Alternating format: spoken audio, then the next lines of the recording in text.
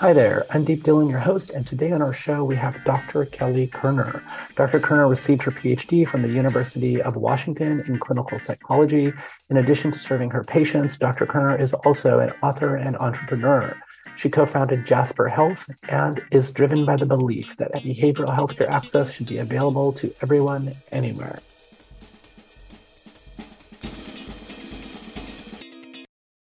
Thank you so much for coming on. I thought we could start by me telling you how I'm using ChatGPT, specifically with respect to therapy stuff, and then we can dig in. Here's what I've been doing every day. So I wake up in the morning. As you know, I think we've mentioned this before when we were talking before, that I'm kind of obsessed with Jungian therapy. So I say, act like a Jungian therapist and ask me a question, and then ChatGPT asks me a question. Usually it quickly wants to get into something subconscious oriented, which is dream, which is what I'm dying to tell it. And even if it doesn't, I'll just tell it a dream. But sometimes I don't have one. Like I can't remember a dream. So I will sort of talk about a dream, and they're usually kind of wild and eyebrow bendy. Then we go back and forth, sometimes for like a minute, sometimes for a few minutes, sometimes for a while, because I realize like something big has come up that I haven't thought about. And then in the end of it, I pretty much realize that something has been giving me some anxiety or causing me problems, and we hone in on it together. What do you think about that? I think that's super interesting.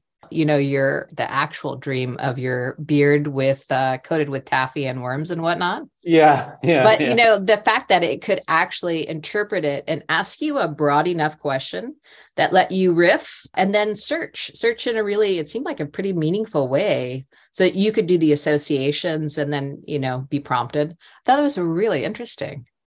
It's fascinating because, I'm not good with Jungian symbology. I have been kind of obsessed with this stuff for a while, but I've never really gotten to the point where somebody can like bring up some crazy symbol and I know exactly where to go with it. Yeah. But ChatGPT seems to. It doesn't always want to do that. Yeah. But if I ask it, I'm like, so what do you think this can mean? Then it'll usually say, well, often it means A, B, or C. Yeah. In your case, could be something else. Yeah. I think that type of sensitivity where you pushing back on it, but it giving you the options, and then that all-purpose exit, and mileage may vary. Like that whole sequence is so sophisticated feeling as a user. It is. Feel like it's amazing. It feels like I am talking to a therapist, and a particularly insightful one, too. A better than average one who doesn't interrupt you, probably. I don't mind being interrupted, actually. I love the back and forth. It doesn't feel occasionally like, ChatGPT kind of gets preachy. So I wanted you to talk a little bit about this. I know we've talked about this in the past. So I think you call it reflect, validate, educate. So maybe talk to us a little bit about your past as a therapist and what this kind of core pillar of therapy is, this reflect, validate, educate, because I find that ChatGPT does it on its own. And yeah, somebody smart has worked with it on a lot of stuff. I thank you for the link. I've got in there and played around and tried to break it, and I was amazed at how far into different cul-de-sacs I could go. I'm an expert in a couple different therapies. My background is a bit in treatment development, treatment evaluation, stuff like that, right? And what's always been really interesting is people package their CBT for problem X, Y, Z, and then they package it into these sort of manuals as if each was different. But really, there's so many common elements. I'm going to ask you to unpack some of your acronyms there. Oh, sure. So that our audience is like general AI aficionados, not necessarily like therapy in depth. So unpack CBT and treatment evaluation, development. Cognitive behavioral therapy. And by the way, ChatGPT knew my acronyms. Floored at how fast and accurate it was. That was really, anyway. So cognitive behavioral therapy, treatment development means you're really studying like what actually helps people with significant problems. And I've always worked more on the deep end, not just sort of wellness stuff, but people who are struggling with suicide and chronic depression and, like pretty serious problems. And then evaluation is really testing in a scientifically rigorous way. Did it produce the outcomes you were hoping for? So with that type of a background, when I look at any type of digitization of a therapy, I'm really interested, like, are they bringing science? Are they just promoting, kind of feel good, lightweight stuff? How do they deal with people who really object? Like, you don't know me, I don't know. You and me looked at some of the early chatbot AI like therapist Wobot, things. I think was one that And they were just so like namby-pamby, nicey. They're telling you stuff you could just find on the internet. It was a good A for effort, or maybe an E for effort, really, but because it was tiresome. I don't know. Do you remember that? Yes. Well, I remember being fascinated with Wobot for some time. I installed it, but I don't know how much of my fascination was from a therapy angle, but most of it was from like deconstructing the mechanics of how it worked in my, but I was able to be engaged with it, I would say like daily for about a week, maybe every once in a while thereafter. Yeah. But ChatGPT, it's become a go-to for me. Like if I have something going on. Why is that? Engagement is the problem. If you look at like behavioral health, digitized behavioral health, the problem is engagement. Like people start strong and then they drop off. And you're saying you're using it daily. Why? What is it about it? So you must have experienced this as a therapist where you're on a regular cadence of once a week, but something happens in the middle of the week and the patient wants to talk to you. Yeah. It's one of those. I don't have an appointment with ChatGPT. I just grab it and talk to it whenever I want. But yeah, like something happens, I'm stressed out, mostly it's because I have some crazy dream and I'm just curious about it. It's actually become a bit of a thing in the office here. So our marketing expert here, Jessie, she's been obsessed with the Jungian thing too, because I took her down the dream rabbit hole, and apparently all of her roommates are using it now. Oh, God. And they're all like remembering their dreams and telling me about and just looking for insights. But I think it's like something happens and I need someone to talk to. And I find that I love the humans in my life, but they're just not as good as ChatGPT at talking to me about it. Really? So, and can you put your finger on what the difference is? Because I share the same perspective, but I'd love to hear what you think about it. Why? What's the difference between it versus a human? It's a hard question to answer, but when you're 19 or 20, you just love talking about all your inner sociological and psychological problems with each other. But when you get to be my age, it's like, we don't really want to anymore. To the point where if I get together with folks, this is sad to say, but I'll usually crack a joke about as soon as somebody wants to talk about their midlife health ailments, I'll be like, oh, actually, that part of the conversation where we all recite our midlife health ailments, that's not until a little bit later. So we're going to get to that, but that's going to be a little bit later. Until then, and so I think we just don't want to talk about that stuff all the time because it's exhausting, and we all have real issues when you hit this stage of life. Whereas when you're 19, 20, you don't. I don't know. Like some folks have serious issues, but it's their way of addressing the world. So you have a lot of that. So that's part of it. It's just like you don't want to. So accessibility, it sounds like, and an actual audience where you're not tiring them. You're not. You're gonna get the kind of engagement you want.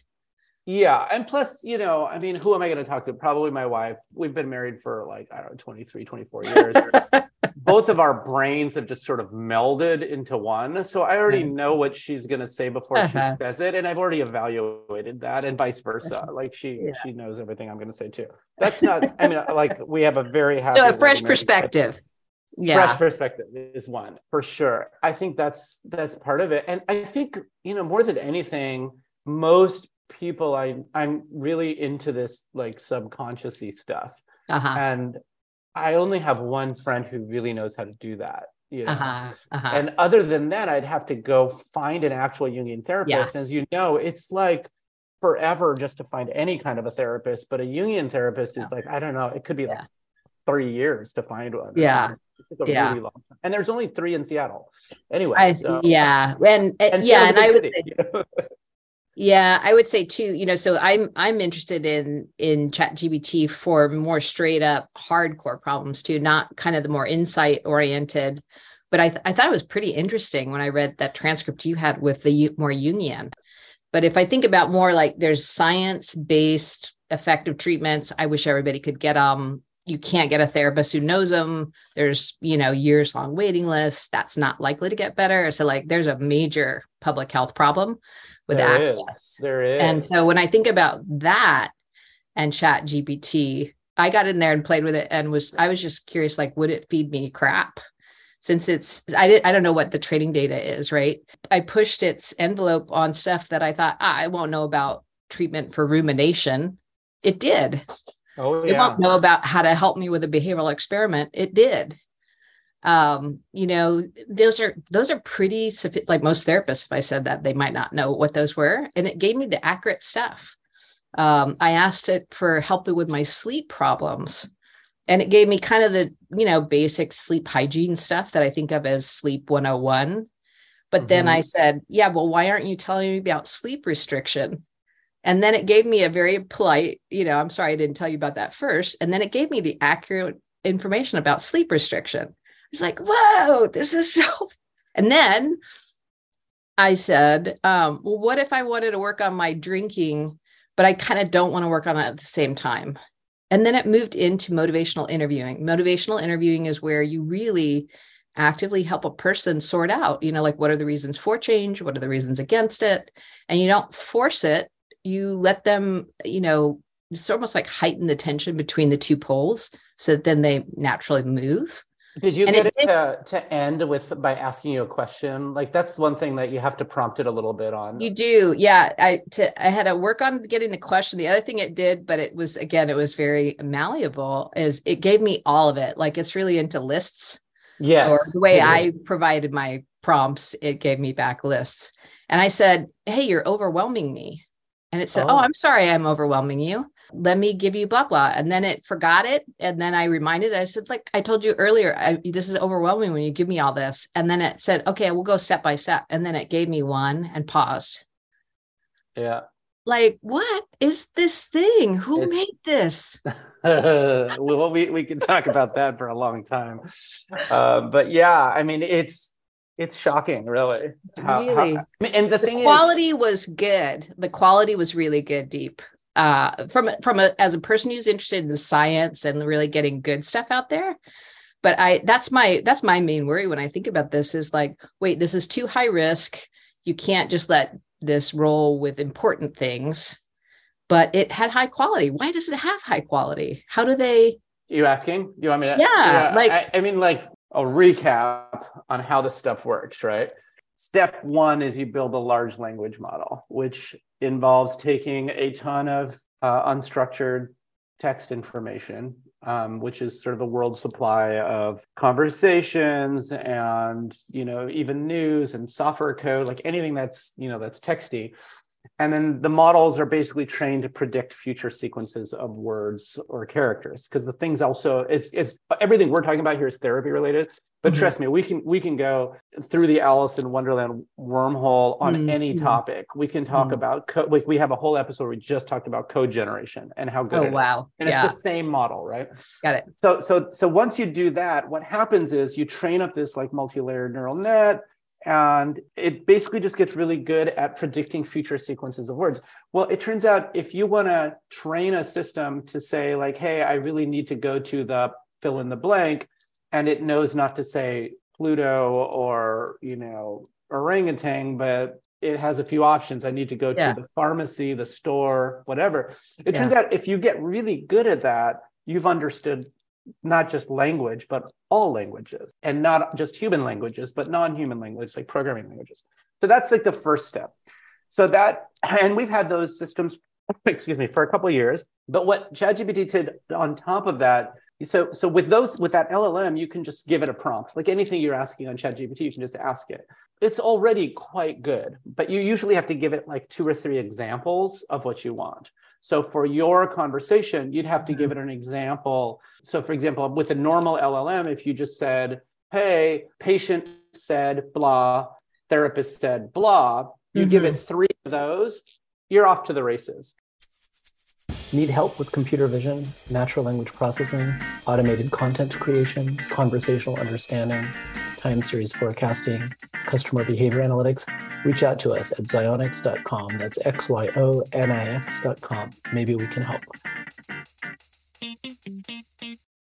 I gave it really into the weeds of treating rumination. Why questions are what get you into problems. And you have to reframe those into how questions. So that pulls you into less abstract, more concrete, present tense, as opposed to future path, blah, blah. And I said, help me reframe this why question as a how question. And it did it. And it did it skillfully, more skillfully than most therapists. How could it have, are you just saying, hey, the training data is so like there? everything I've described so far gets you to a certain point, like where we've been the last couple of years. But what ChatGPT did that was sort of interesting was on top of that, they trained a new layer. Because you can, like with just an LLM, you can have it do prompt completion and it gets it right like a bunch of the times, but it also just does weird stuff sometimes. So then what they did was they started having a bunch of people, word on the street is, a ton of paid folks originally, like in Kenya, I think is where they were. With the LLM, you can ask it the same question and you can ask it repeatedly and it'll give you different answers. And then you can basically tell which ones are good and which ones are bad. And so that reinforcement learning layer of like positive and negative reinforcement across the spectrum of what everybody's asking it is what's happening today and continues to happen, which is why it's going to continue to get better and better. And so somebody may have asked it stuff like in the therapy domain, like quite specifically, but my guess is like not necessarily, because the model is so powerful that I think we don't know why. Like we don't know why you can answer that question either. Right? We could know it on a high level. Well, Kelly got her PhD in clinical psychology and Kelly, right? But we don't actually know the electrochemistry in your brain that led to that answer. And these models are just getting to the point where they're so powerful and so complex that we can't really know why they're working. Yeah, I would say this scientific quality of the information, that is really interesting to me. Like, I guess I think of it as probabilistic. So the chance you as a person seeking therapy would ask your average therapist a thing, you're going to get a pretty high probability of crap back. So from my perspective as a more science oriented person, right? Or you might get something good, but it's a C+. This was consistently B plus A, like just in terms of the quality of the information. So it made me wonder, like when in my dreams, there'd be some way in which it was reading the scientific literature and actually weighting the good stuff. Well, sort of. I mean, So in addition to everything I said, there's a whole other step is what info are you going to give it, right? And so the problem with this stuff is like, if you're just reading everything on the net, then you're also reading all the neo-Nazi garbage and all of the new age hoo-ha. Yeah. And so I don't know exactly what they did, but it sounds increasingly clear that they heavily weighted the information towards credible sources. And credibility. So PubMed is most likely in there. I haven't checked it explicitly, but I'd be shocked if it's not. So that's 30 million like credible scientific articles. That's fantastic. I stumbled upon something very similar. Like with my whole Jungian experiment, I will often pre-ChatGPT, I would wake up in the morning, write down my dreams, and then I'd have to go Google the symbols one by one. And I'd have to wade through pages of just new age garbage until I could get to something credible of somebody sort of describing the symbol. And then from that, I could back in to, an explanation of my dream. But it would take 20, 25 minutes compared to now where it just takes a minute or two of conversation. So I think that's part of it.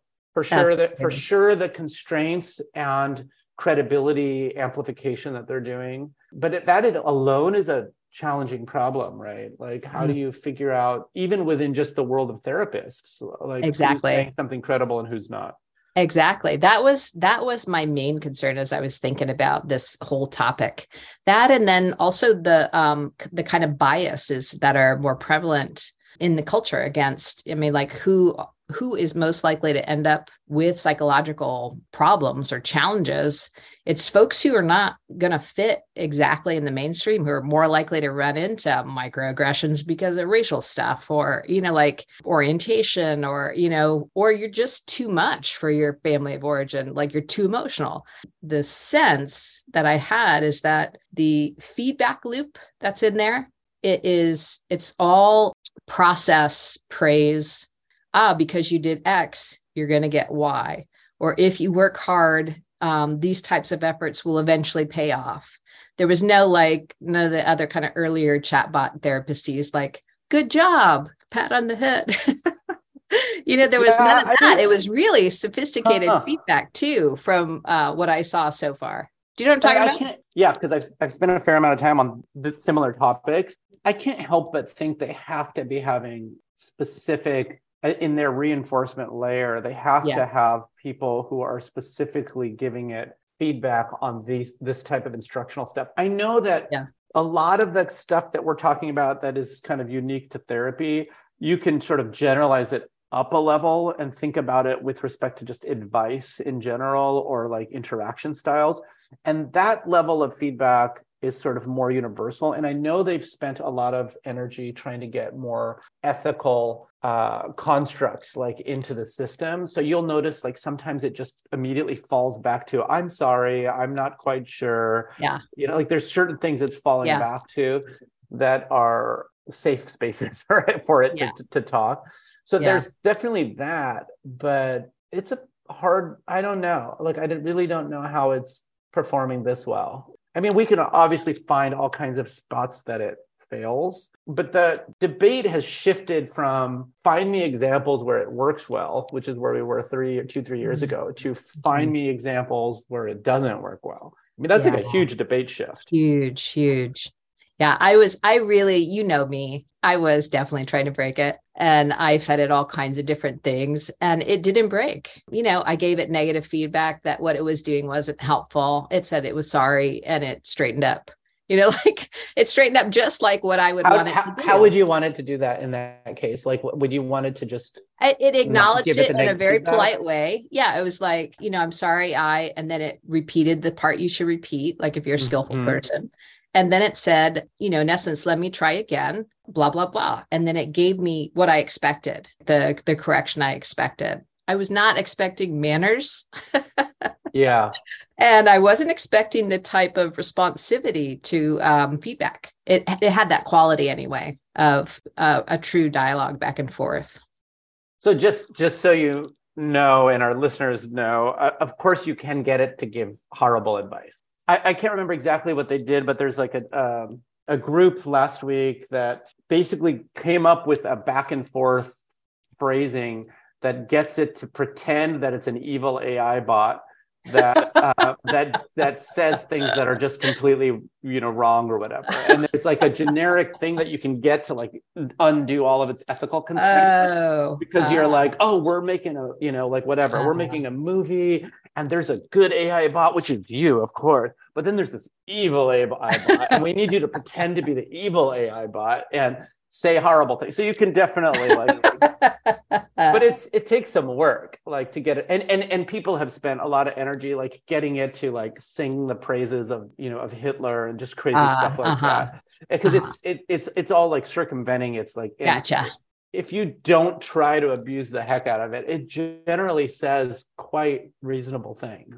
That was my experience as a not sophisticated, break it person, but just more like being a person who's not going to take answer A or doesn't like sort of nicey nice response, it responded to a sophisticated, cranky person, So I was real impressed. What it made me wonder, besides the kind of scope, safe, responsible, accurate information sort of stuff, it made me wonder how fast it would get a non-expert to the good stuff. I don't know how much of my happiness with its quality was a byproduct of the kind of prompts I put in, for example. If I just came in and said, hey, I'm not sleeping well, would it rapidly get me to the right thing? Pretty much it kept saying, hey, I'm not a therapist. You should see a professional, that sort of stuff. But I just wonder if you set it up, could it actually, do some diagnostics and then move you right into where you should be? I think with the right prompting, for sure, because part of the challenge here is like patients don't necessarily know how to say, can you just ask me a question one at a time? They wouldn't think to ask that. But if you do some of that prompting, you can definitely get it to act like a therapist and sort of like always, reflect, validate, educate, and then follow up with a question, that kind of thing. Yeah. So one of the questions I have for you is like, how do you think this AI stuff is going to augment or like support traditional therapists? Or do you just think that's not even necessary anymore? Like what's the role of the human, therapist in all of this? And what's the role of the AI to like help them address this deficit of therapy access that we have right now? Deficit of therapy access will continue, like that just is a fact. We're not turning out enough therapists, right? And they're located in urban areas. So if you're not in an urban area with money and resource, you're not going to get it, really. You're not going to get access to the best treatment anyway. I don't know, Deep. I am of two minds, right? Part of me says humans, they really are required for lots of things about doing therapy and lots of things about healing. But I'm not sure if it's therapists. It's, I think, other humans. So our group, I have worked at a company, co-founded a company, Jasper Health. And one of the directions we went is more toward peer specialists. Because if you hear about a condition from somebody who actually has had it themselves and is on the other side, that is so compelling. Like you just know that they know what you're really going through in a way that's just different than an expert. So if a peer is available along with, kind of more scientific AI bot of some sort, I think you could get really, really far. And then you could have a therapist around for like decision making or something like that. At least I'd be really curious to push that model as far as you could go. So in that construct where you have because like, as you know, peers don't always, well, it depends what we mean by peers, but if peers are just friends, they don't always give healthy advice. So people with lived experience. Peer support specialists, people who've actually had training. So they're peer support specialists, somebody who actually has recovered from an addiction, for example. Help somebody else who's challenged with that right now and kind of walk side by side in a way that a professional simply won't. Same with, there's some really great data actually that came out of our group in the state of Washington using peer support specialists, meeting people in the emergency department with our technology solution.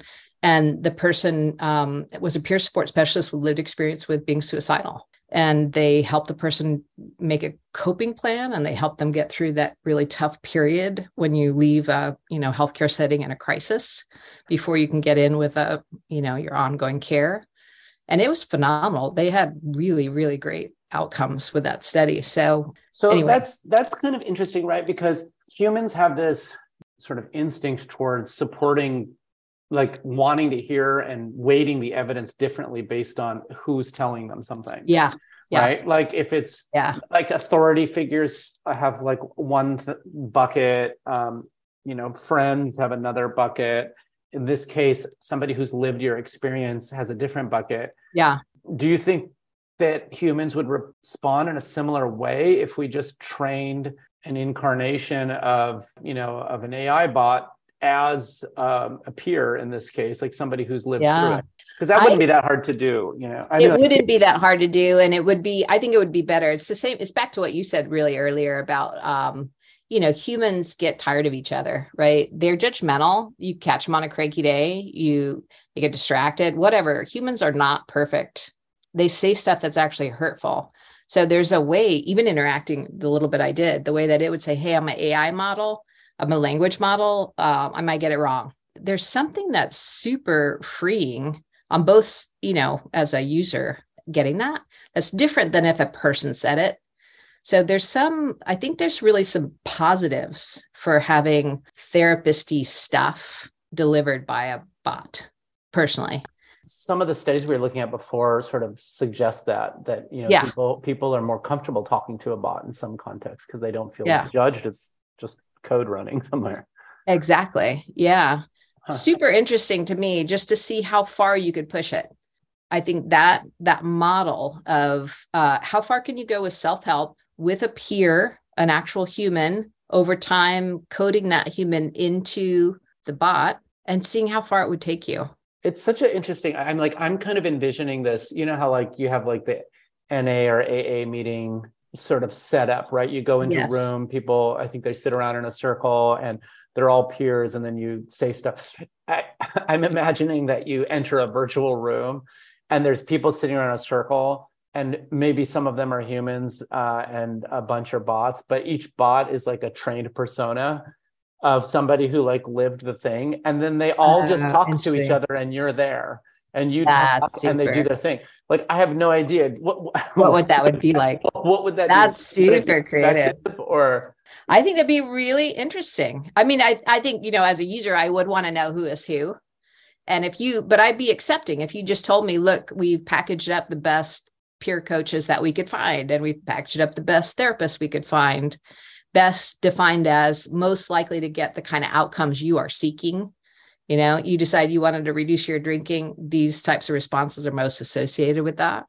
I think that'd be amazing. And I'd like a little knob that let me turn up the snarky humor person, Yeah. And I'd like a drill sergeant in there who could kick my ass when I need to really be prompted.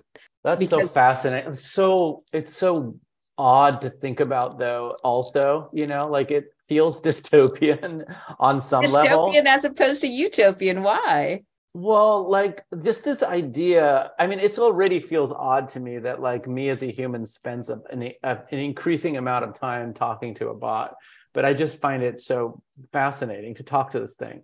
But I think eventually I'll put it in a bucket. But if I'm now like entering virtual worlds to go in and like talk and do like AA or NA style meetings with people, developing relationships with these entities, whether they're human or not. And ironically and sadly enough, I will probably enjoy the synthetic humans more than the real humans. That's the part that really gets me, because real humans, upset you, like you're saying. They say something like, just stop, you're such a wuss, like stop, whatever. Yeah. And then you just like, like if you're problematic, you might just cut them off. But the synthetic, like, I don't know, maybe it says that, but it knows how to recover if it does, like.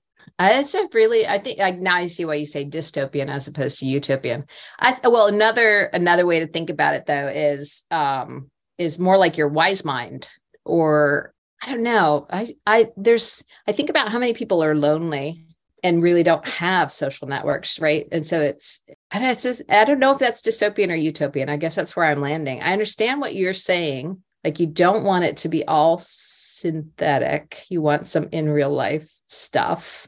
But on the flip side, if you're interacting, I would say you're interacting with yourself. It's giving you distilled information, but it's you interacting with your own wisdom about what's true for you and what resonates and stuff like that. Well, right? maybe if you participate in training the characters, then that's interesting.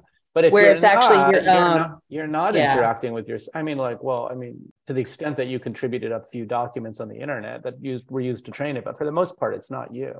Yeah, but what you pick up, right? What you resonate with, where you go with it. I don't know. Like, if we were to push this, like if you read a book, a self-help book, what's that?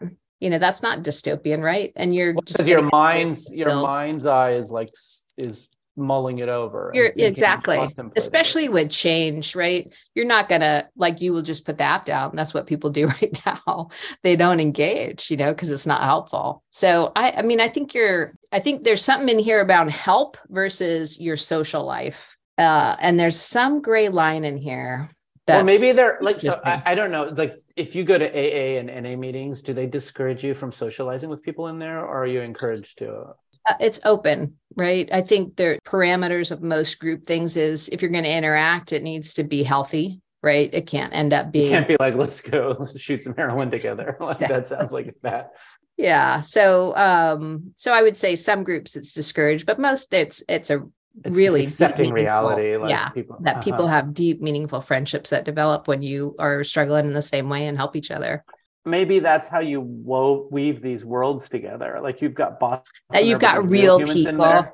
Yeah. And they're like localized to where you are. So you can some of them are, so you can actually get together with them. It sounds like a fascinating potential avenue for real treatment, to like get to folks who live in a small town, don't even have an AA group or something. Yeah. Or maybe there's some way it's circumscribed so that it truly is like, here is the way we've been thinking about it is always with integrated with peers, right? And with therapists. So there is that kind of safety net and such, but I just think that there's so much that could be packaged so that you could do a lot on your own.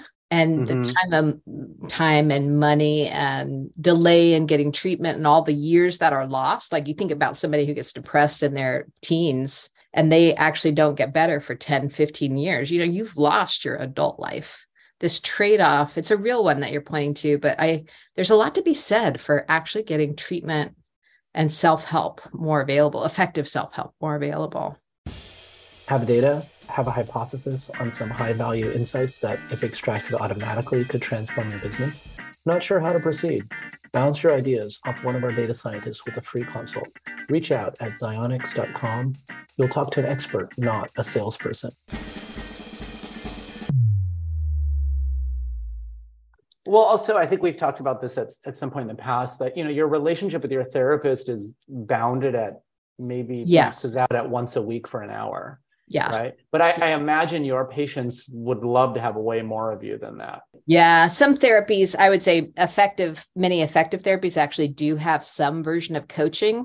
And that is another place where I think this would be super interesting. Like if there was, and like you're the expert, right? But I'm imagining all the habit related stuff of managing a cue, like you're trying to reduce your drinking or you're trying to control your anger. Right. And the cue in your phone detects you're near your cue. You're standing in front of your liquor cabinet or you're outside the bar, or it hears your voice raise. Right. And if it could initiate some sort of coaching interaction to help you out, God, that would be amazing. I'm almost thinking like as a therapist, you have your own style and things you say. Like if you totally personalized yourself so that Dr. Kelly Kerner's got her online rendering and you can talk to it 24/7, and then you review it to make sure it doesn't say anything, that you wouldn't say, and then you jump in. That's super interesting. These chatbots, are coming in behavioral healthcare. Like, how does the researcher in you think about measuring their effectiveness? I would love to see it just wrapped with patient-reported outcomes, personally, both like big ones. So symptom measured change. You're a person who's depressed, you score X on some measure like the patient health questionnaire for depression. Like before and after kind of thing. Yeah. And we agree, like if you don't get a 50% reduction in your income score by date X in 10 weeks or something like that, then we bump you up to some next level of care or something like that. But if it was wrapped with outcome measure on the problem you said you wanted to help with, I think that would be a great start. And then the other I personally am really interested in is more process measures. Okay. So like that, it would really drive science. There's a mechanism. Let's just take one mechanism in depression, right? The extent to which we could interrupt your rumination. There are some measures around that. And if we could actually show that change in your rumination mediated your depression symptoms, like that would advance science. It would be done at the scale, like a bunch of single case experiments. So that, you score X on a rumination scale, we give you the little mini interventions for that. We see that change. And then we see your depression score change. Like that would also speed up the science about the mechanisms of change so much. So I'd like to see that kind of combo of like I'd like single case design experiments. I'd like process measures and I'd like outcome measures. That would be, in my view, ideal. And if even better, the last piece would be some sort of mixed method where the people who were using it were giving feedback about how they changed. Because I feel like science so far has been very science, top down. Mm-hmm. And if there could be more feedback, I think we'd get to faster treatment improvement. Expand on that a little bit. Like, what are some examples of how that feedback might look?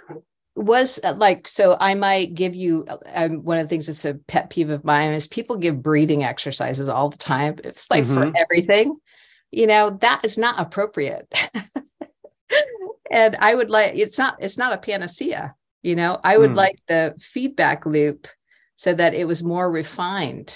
Just a example, but there are lots of little things that therapists do that they think are helpful, that are kind of woven into these treatment packages. And so if you as the user could say, that didn't work for me. Yeah. That did not work for me.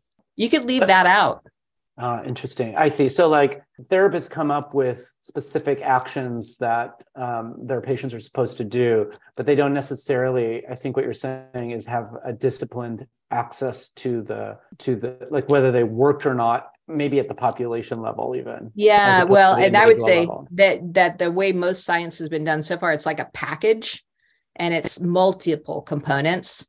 And right now, there's not enough. It takes so long to do science in the kind of mainstream way with big groups and yada, yada. If you were able to do a bunch of single case designs with micro interventions, you could way more rapidly with a large group of people say, on average, if you do this little slice, this one thing, it works and it gets this kind of change on the process.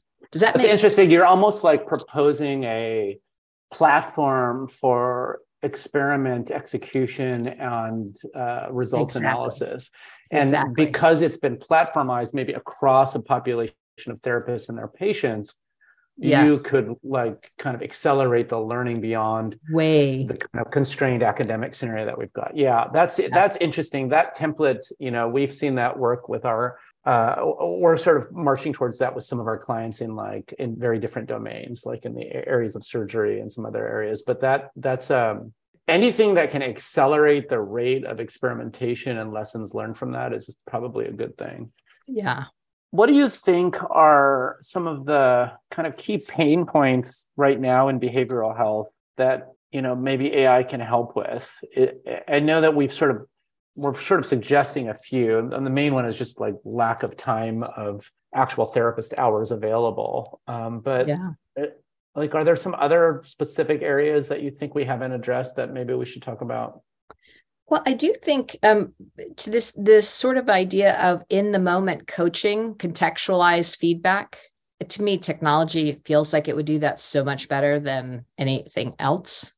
And that would make a huge difference in any habit behavior, establishing a new habit, breaking a bad habit, like that, it would be a huge plus. And I'll say it to you, I don't know exactly how this would work, right? But the other thing that a lot of times why we all get stuck is we have two conflicting emotions firing at once. So I might whine. I'm whining about a difficult situation at work. In a whine is sadness and anger. They're kind of blended. But when they're blended, it keeps you in this sort of, that state. And if you want to help a person get out of that, often what you do is you validate each component. So like I would say, if I was your therapist or a good friend, I would say, oh, how disappointing. Validate the sadness. Oh, that must have been so frustrating. It was, and as you validate those two, usually one or the other emotion will kind of emerge as the more predominant. And then the action urge with that gets you unstuck, right? So anger comes up and you take effective action to stand up for yourself, or sadness comes up and you get comforted and you honor what you're longing for, or something like that, right? It's something that you wish your friends and loved ones would do, but we don't do it very well for each other. Well, it's a fairly sophisticated analysis that's happening in your mind as a therapist there. Most people are just too in the moment. They don't have that sort of meta perspective, Yeah. And if there was there are things that are like that, where you're stuck and a wise or it's a pretty canned, I think of it as kind of algorithmic. You could strengthen or validate in such a way that you actually help a person get back in touch with the more unmixed. I really do believe like people are wise in their deepest self. They are moving toward growth if they can.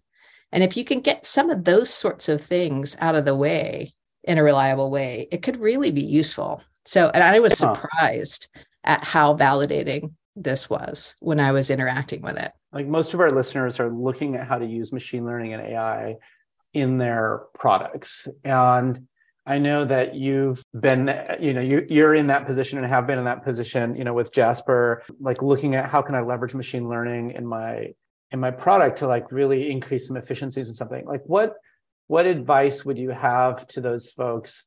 Maybe they're looking at it within therapy, but maybe not. How do you think they could go about understanding how to leverage machine learning in their products and how to go about thinking about it? Gosh, now this is a place where, because I'm a therapist and because I was a CEO and interacted with you, and now we have our new CEO who is a technology guy, right? So I feel the way in which Todd Cullen is our guy and the way you guys think about it is so different than I as a non-expert. So like my default as a non-expert is to say, get a good consultant. To be honest, it's sort of like I couldn't even conceive of the right way to approach this stuff in the way that you guys do. Yeah. So I feel like I'm not a great respondent on that one, because I feel like it's the dialogue. It was the dialogue with you. It was the dialogue with Todd that really sort of shaped. So maybe it is get a domain expert and get deep into the phenomena. Without a lot of agenda.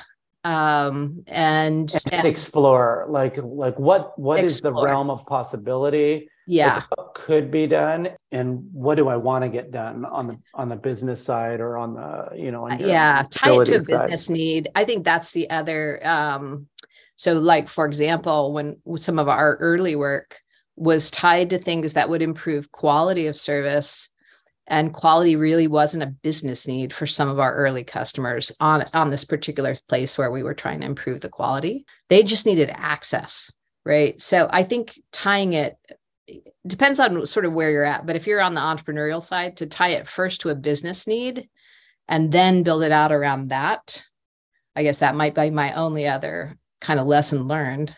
My curiosity doesn't always run straight toward the business need. There were some things that were just straight interesting.